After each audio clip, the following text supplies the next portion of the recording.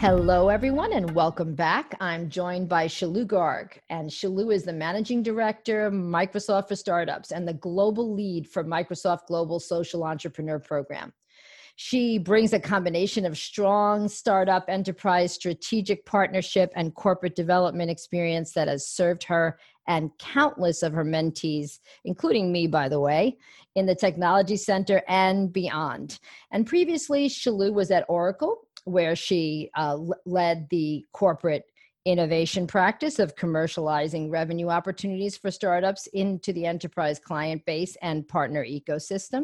She has also led a go-to-market for Oracle's cloud business and was part of the M&A team that acquired PeopleSoft, Cybelle, Raytech, and more.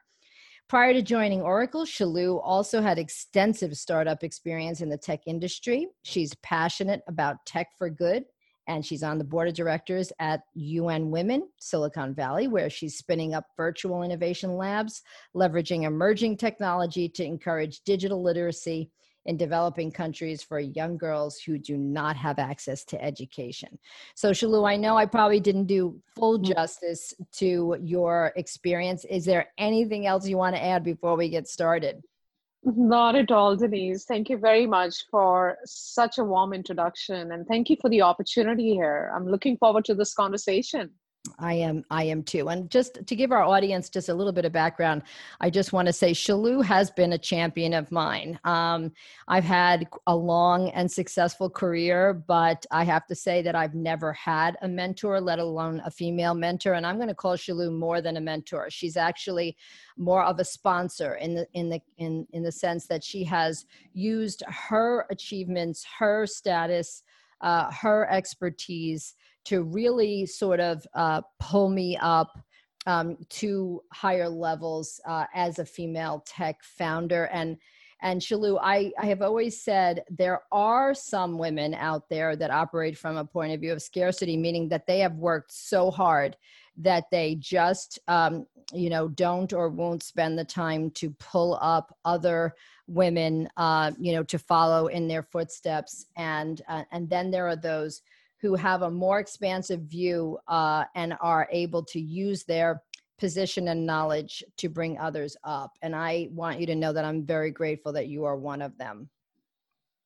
We learn from each other, Denise. It's that's the part of the process, right? You learn from me, I learn from someone else, I learn from you as well. So yeah, all good stuff. Okay. Well, I mean, I know just enough about your background and your extensive experience, particularly of living throughout the world, that I really want our listeners to start off by understanding how that has shaped your worldview and your personal and professional life. And I realize that your experience is extensive and there are some things that maybe are more personal than others, but to the extent that you feel comfortable, I'd love for you to share that with our listeners. Yeah, no, absolutely. So I'm an Indian by birth, and I grew up in Middle East. My dad was a nautical engineer back in time when the Boeing 747, the planes were, really more of a luxury.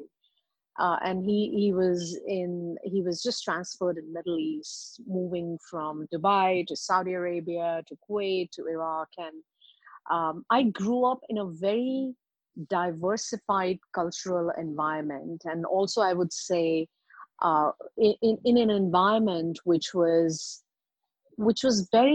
constantly changing. Like I had to change schools every 6 to 9 months in my elementary, middle, and high school. Initially, it was fun because obviously I was making a lot of new friends, going to new places, uh, just trying out new foods. Of course, learning the local language, which is Arabic, and Arabic is pretty dominant all across Middle East. But there were few things that stuck with me while growing up, and I personally believe, when I look back into my growing years, I believe that experiences that I had during those years have shaped me the person I am today. So I want to share with you a very short example, which actually drives me till today.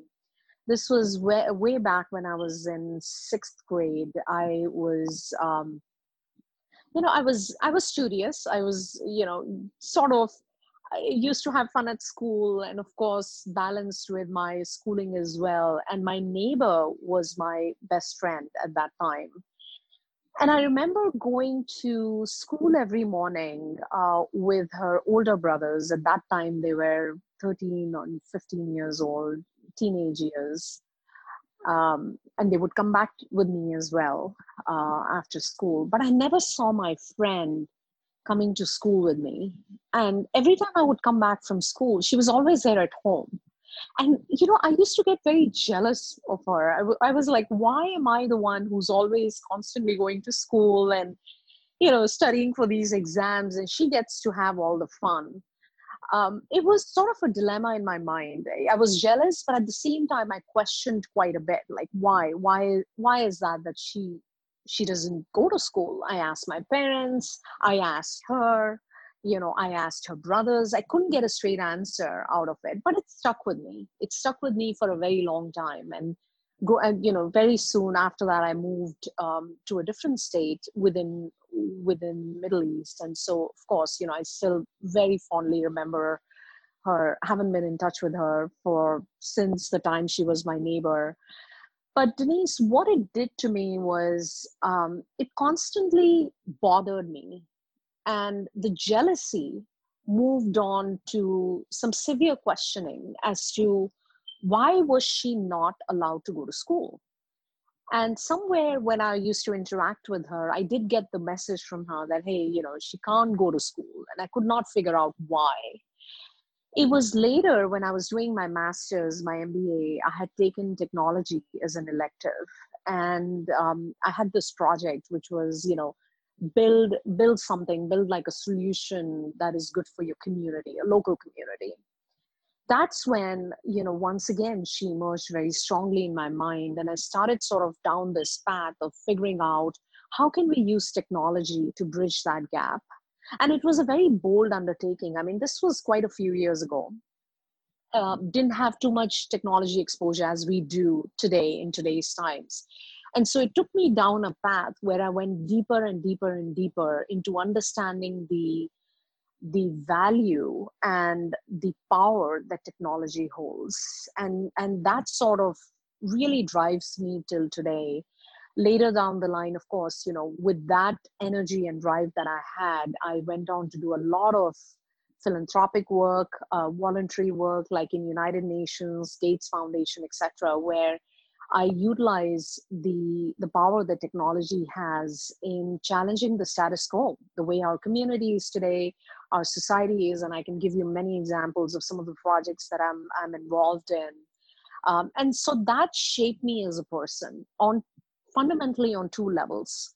One, really valuing the power that technology holds. We cannot underestimate the power that technology holds. It's the strongest catalyst of change. Bottom line, that's what it is.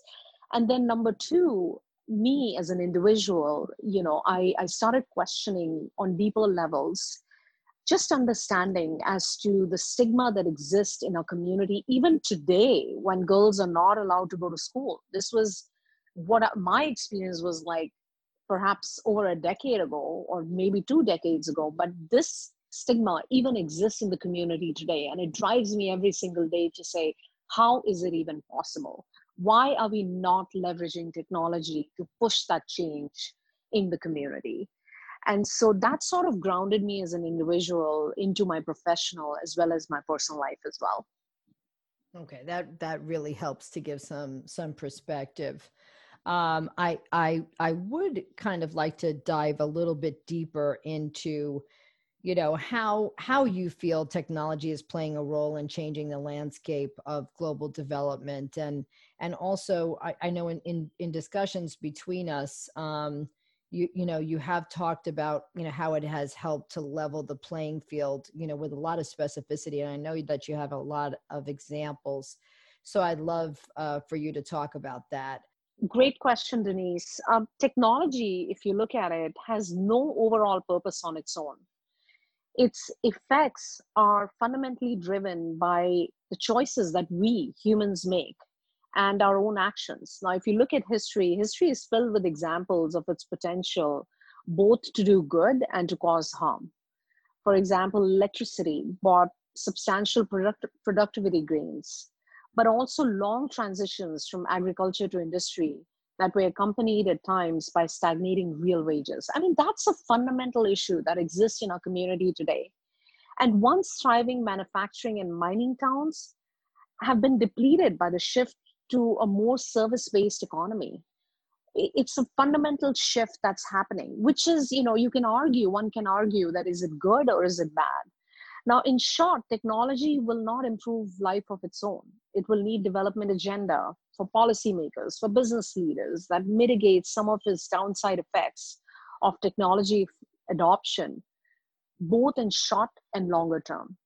And so I just wanted to level set this before I get into the examples that, folks like you and I cannot just take our this whole paradigm around technology and go fight the war about how technology can be the strongest catalyst for change. It has to come from top to bottom. So I'll give you some examples that I have personally been involved through my work with UN Women and fundamentally through Gates Foundation as well, quite a few years ago. But there are a couple of projects that I want to highlight. One is going back to the online schooling, right? The example that I gave you. I'm personally extremely passionate about EdTech space. Outside of my work, I mean, that's one space that I spend a lot of time getting deeper understanding of how the world is operating in that space. So just to give you an example, going back to my school friend who did not have access to school, right? Because of community, because of, for whatever reason that exists. I alone cannot fight that conversation or even cannot justify that conversation at a local level. But what I can do is bring technology to that girl who does not have access to education. So one of the things we have done through United Nations in the last couple of years is partnered with Apple on their refurbished inventory and obsolete stock, right? So the stuff that's the iPads in their warehouse. What we are doing is we are uploading digital curriculum on that and then shipping it off to developing economies like Uganda, Somalia, Syrian refugee camps. That's something that I've been intricately engaged with just in terms of how we operate in refugee camps. The goal there is super simple, which is, let's say there's a 7-year-old girl, Maya, and I'm very much engaged with Maya. She's actually based in Somalia. She is not allowed to go to school. Her life is primarily focused on taking care of a 2-year-old sibling, cleaning the house, helping her mom with food, with laundry, etc. And so what we have done is design this biometric way of enabling education. So she gets an iPad at home. And of course, there's a biometric element in it. She goes in every day. She has to commit 1 hour of her time on that iPad, right? And if you look at the disparity that exists, I mean, our kids go to school for 6 hours, and all we are asking her to do is give 1 hour. But that 1 hour is super powerful because that will fundamentally change who she is as a young girl and growing into a very confident woman when she moves into adulthood. So we encourage girls there to get on their iPads for 1 hour. Of course, the curriculum is predefined based on age and the learning caliber of the child there. But we watch their performance through big data, right? And that's where technology comes in. We know sitting here that what is login time and log off time for Maya? What did she do today? How is she performing? That's the power of technology. I will say, back to my point earlier, there are certain gaps as well. Like the biggest gap that we see on the ground is encouragement, an ambassador, someone who can sit with her and encourage her and say, you're doing awesome. You did awesome today. You're going to do super fabulous tomorrow. And so this is one of the networks that we're building on the ground, which is, female leaders, local leaders who role models, leaders who these young girls look upon too, and then have these leaders be source of encouragement, which may or may not, they may not even get it from home, which is totally fine. Again, we don't want to get into that conversation, but what we want to do is encourage digital education. We do not want that to pause. So that is one example. The other example I will give is, human trafficking is one of the biggest stigma that exists in our community today. And I know at the top level, we tend to avoid it. Somehow there is a whole stigma around that topic. But what we've been doing through United Nations in the last few months is identifying deep hot pockets of where human trafficking exists. So I'll give you a super simple example of how we are impacting that whole transaction chain of human trafficking. So let's just say every Friday, 11:30 p.m., there is a boat that docks at a dockyard. And on that boat are about 7 to 8 girls. There are a couple of adults, maybe male or female adults. The boat docks, they quickly offload the girls and they move them into a van in dark. Nobody knows, who these people are, who these girls are. Average age of girls is roughly between 7 to 13 years old. The van goes away. Nobody knows where those girls came from. Nobody knows where the girls are going to. They are sold literally at a price of $12 each. How ridiculous is that, right? And so what we are doing is leveraging the power of AI to say, when is that transaction likely going to happen? So preempting the transaction, understanding the models and behaviors of this business so deeply so that we are able to predict the timing, the location of the transaction, and accordingly alert the local judicial system that this is going to happen. So again, tell me who's sponsoring that effort? So United Nations is doing it. Wow. And there are multiple organizations that are out there. There are a lot of examples. I'm just sharing with you, back to my original point, which I made, is we often talk about technology and technology being sold into multi-billion-dollar businesses. That is technology, yes, to keep the economy going, to keep our society going, right? But there are some fundamental issues that exist at ground level. And that's where the best use case of technology is right there. And they're very simple use cases. We don't need, extremely complex algorithms of AI to solve these issues that are out there. Yeah. They're very simple use cases that can be solved. Yeah. I mean, it's interesting because you've really run the gamut from,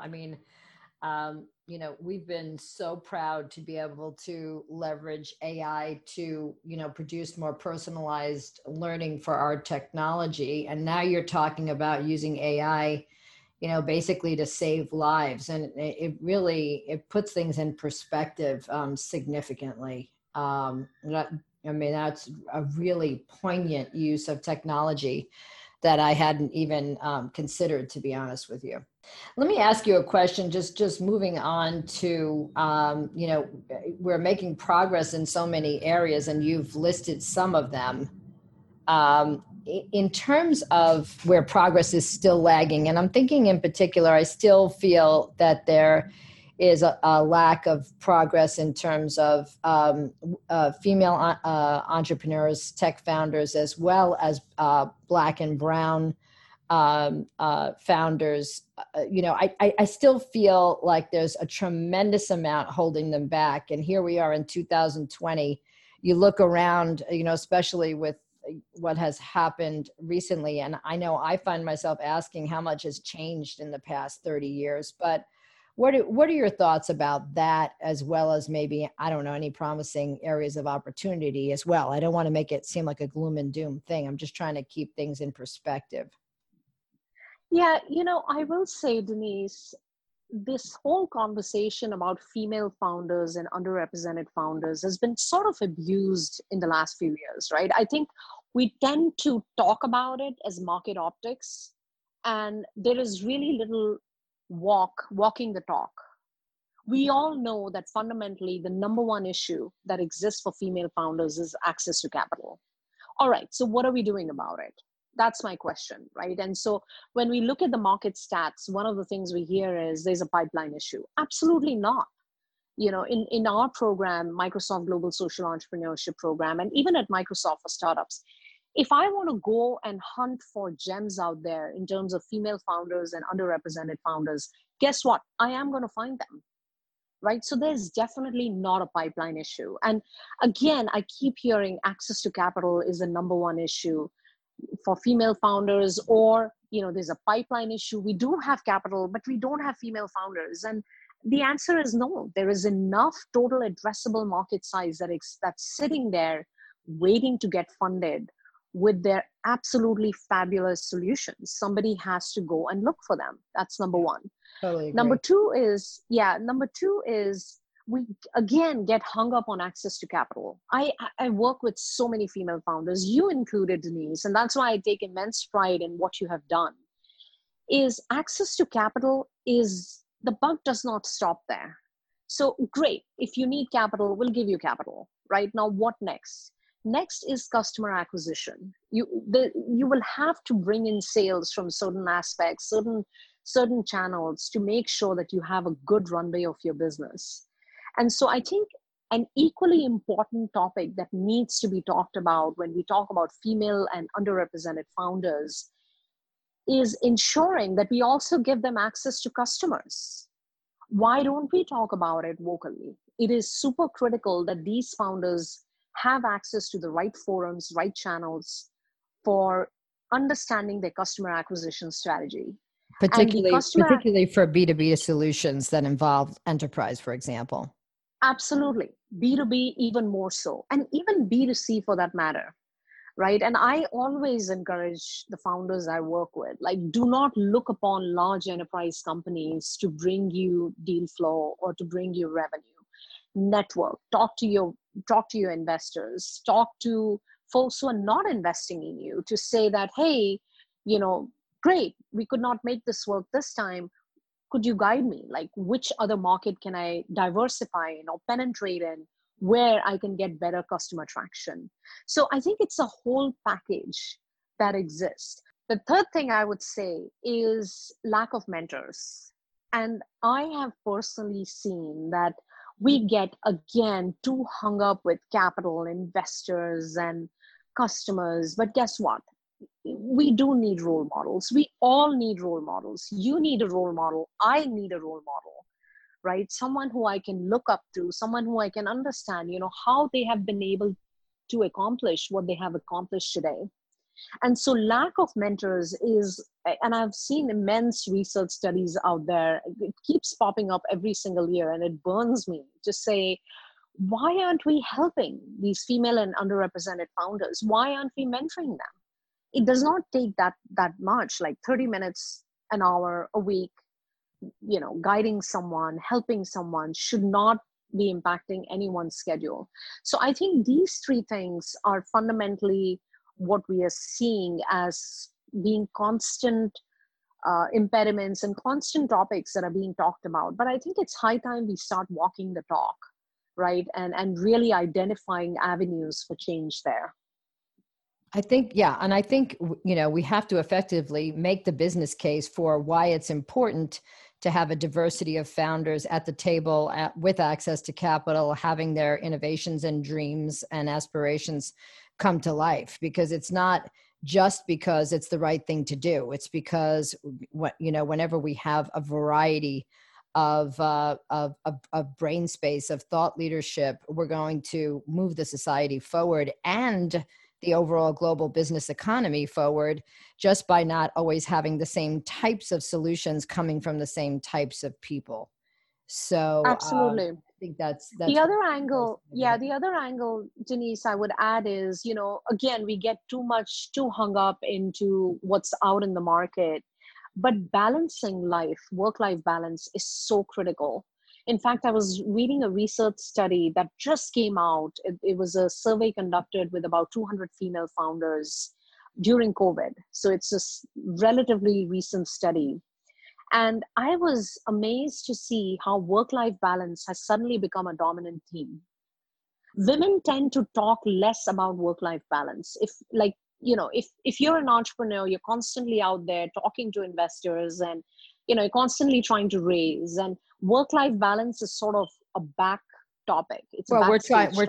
we're trying to prove that we are as good as men, if not better, that we work, 10 times harder, et cetera. That's one of the main reasons we don't talk about it. Yeah, and I will quote United Nations here. I remember reading a research from them, which basically insinuated that women around the world earn less, save less, have less access to social protections and financial resources, and are majority caretakers at home. And so the capacity to absorb economic shock is less than their male counterparts because that's the environment that they live in. Now, we may claim ourselves to be strong women leaders, but at the end of the day, we are also, caretakers at home.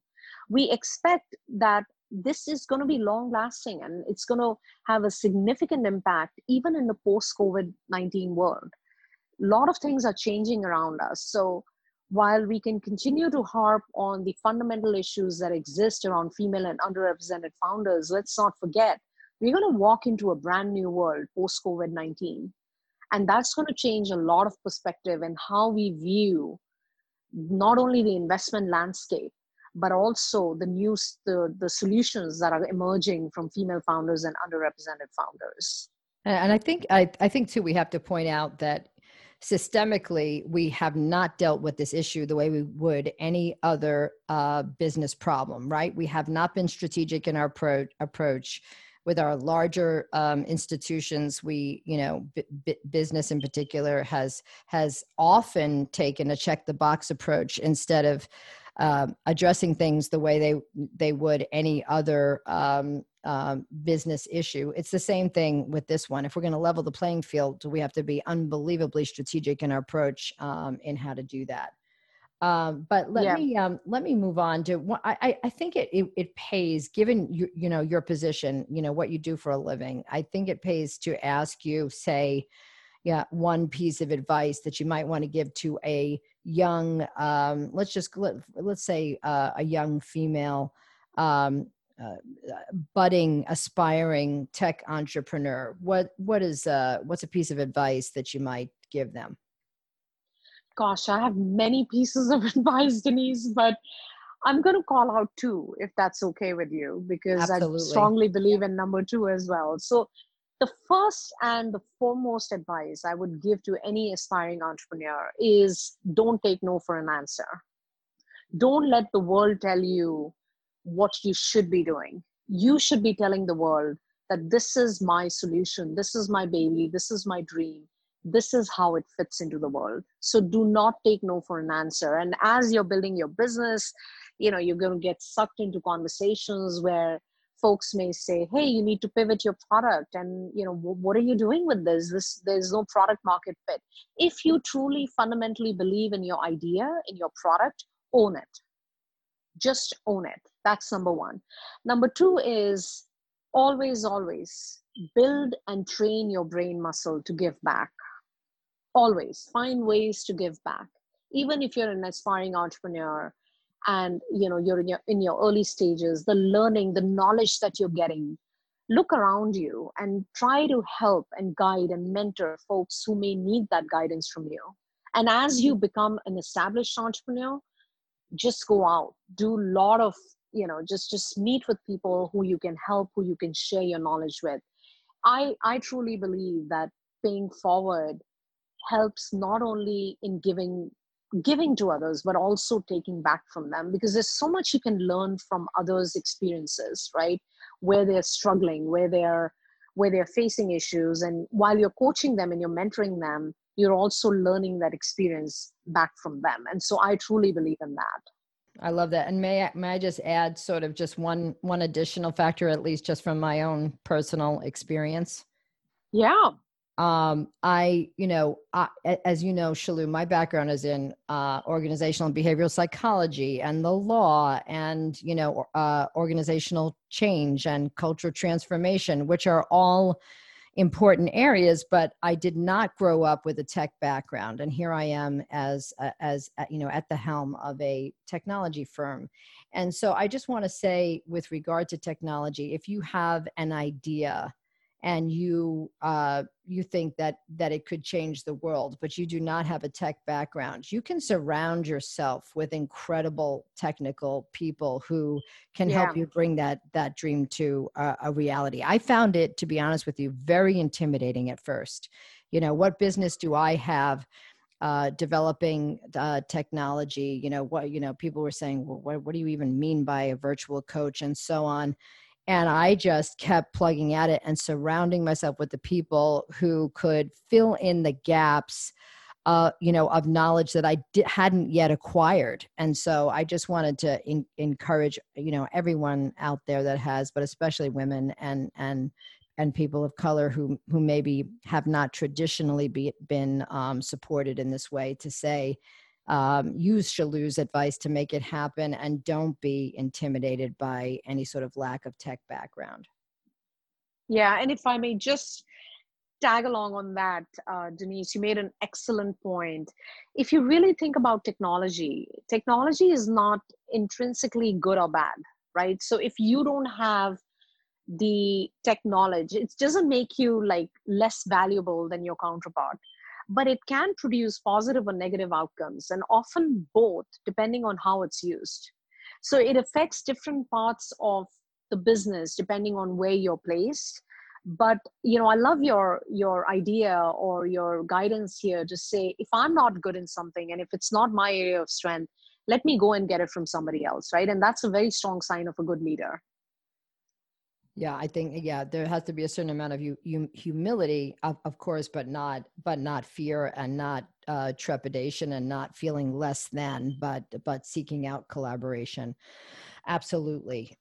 So let me ask you, Shalu, what are there any specific technologies that you can think of that are showing potential for being really valuable assets, particularly with regard to, either leveling the playing field, as we've been discussing, or learning technology?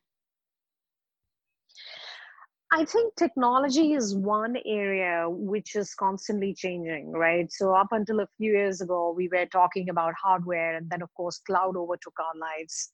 We were talking about big data for the longest time, data analytics, etc. AI, machine learning is a dominant theme right now, and I think it's going to continue to be a dominant theme for the next few years. The other technology spaces where I see a lot of promise, one is deep tech.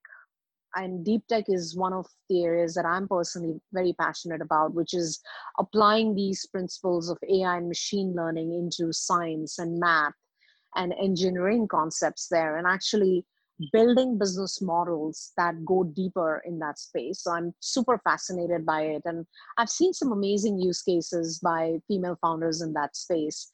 The other sector I would look at is 5G. And we know there's a lot of growth happening in Asia right now in 5G, but it's soon coming to our side of the world as well. The beauty of 5G is that you actually, if you're building a business model, either supporting it or in some capacity, building a business model that will help an enterprise customer, I would say it's an easy peasy, because it's definitely a low maintenance business solution purely hosted on cloud. So it's less complex, but of course it'll have longer sales cycles. Those buckets I think are very promising in the next few years. All right. I think, and just in terms of wrapping up our time together, I know when you and I are together, we could just talk for hours, but but since we have limited time, I guess just as a wrap up, we have been dealing with recently such a tumultuous time. I guess every generation would say that, maybe even every decade we could say that there's some sort of, principal disruption. But we have gone from, COVID-19 to racial unrest. It seems like, from one thing to another. Is there a way that technology can, either help us navigate that, or maybe build, build on these challenges in some way that will lead to building a better future? That's an awesome question, Denise, and I would say a very thought-provoking question. It at least I'm going deeper into what we have seen in the last few months, something that we did not even expect. right? Coming into 2020, there were big and bold ambitions around how the investment landscape is going to increase, how technology is going to even supersede the last decade. My perspective is the development and adoption of advanced technologies like smart automation and AI. It has the potential to not only raise productivity and GDP growth, but also to improve well-being more broadly, including through healthcare and longevity of life and financial services and more rest time that most of us had missed in this crazy life that we led in the last decade and even beyond that. I think one thing that we have learned in the last few months is self-care, right? And so to achieve these benefits and reduce disruption and potentially destabilizing effects on society, it will require an emphasis on innovation-led growth and careful management of the workforce and other transitions related to technology adoption and diffusion.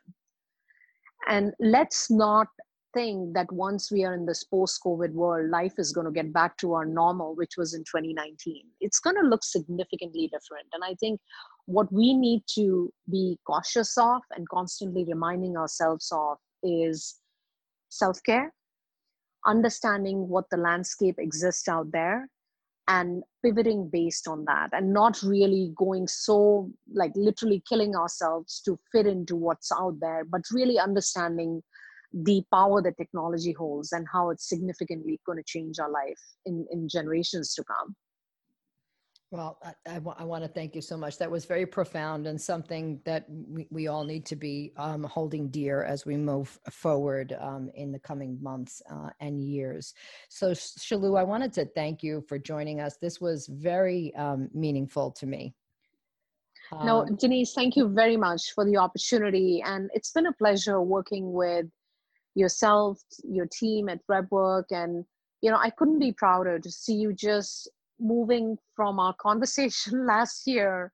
When was it? In August. And now we are sitting here a year later, just reflecting on how far you have come. And I wish you and your team an absolutely stellar many years ahead and a lot of success to you. Thank you so much. And that was my colleague, friend, and tech leader, Shalu Garg, Managing Director of Microsoft for Startups. And this is the Leading Tomorrow podcast. As always, if you enjoyed today's episode, please leave us a rating and review and feel free to subscribe. By the way, we share new interviews every other Thursday, so be sure not to miss our next episode. And for now, I will just say goodbye. And Shalu, I will look forward to our next conversation.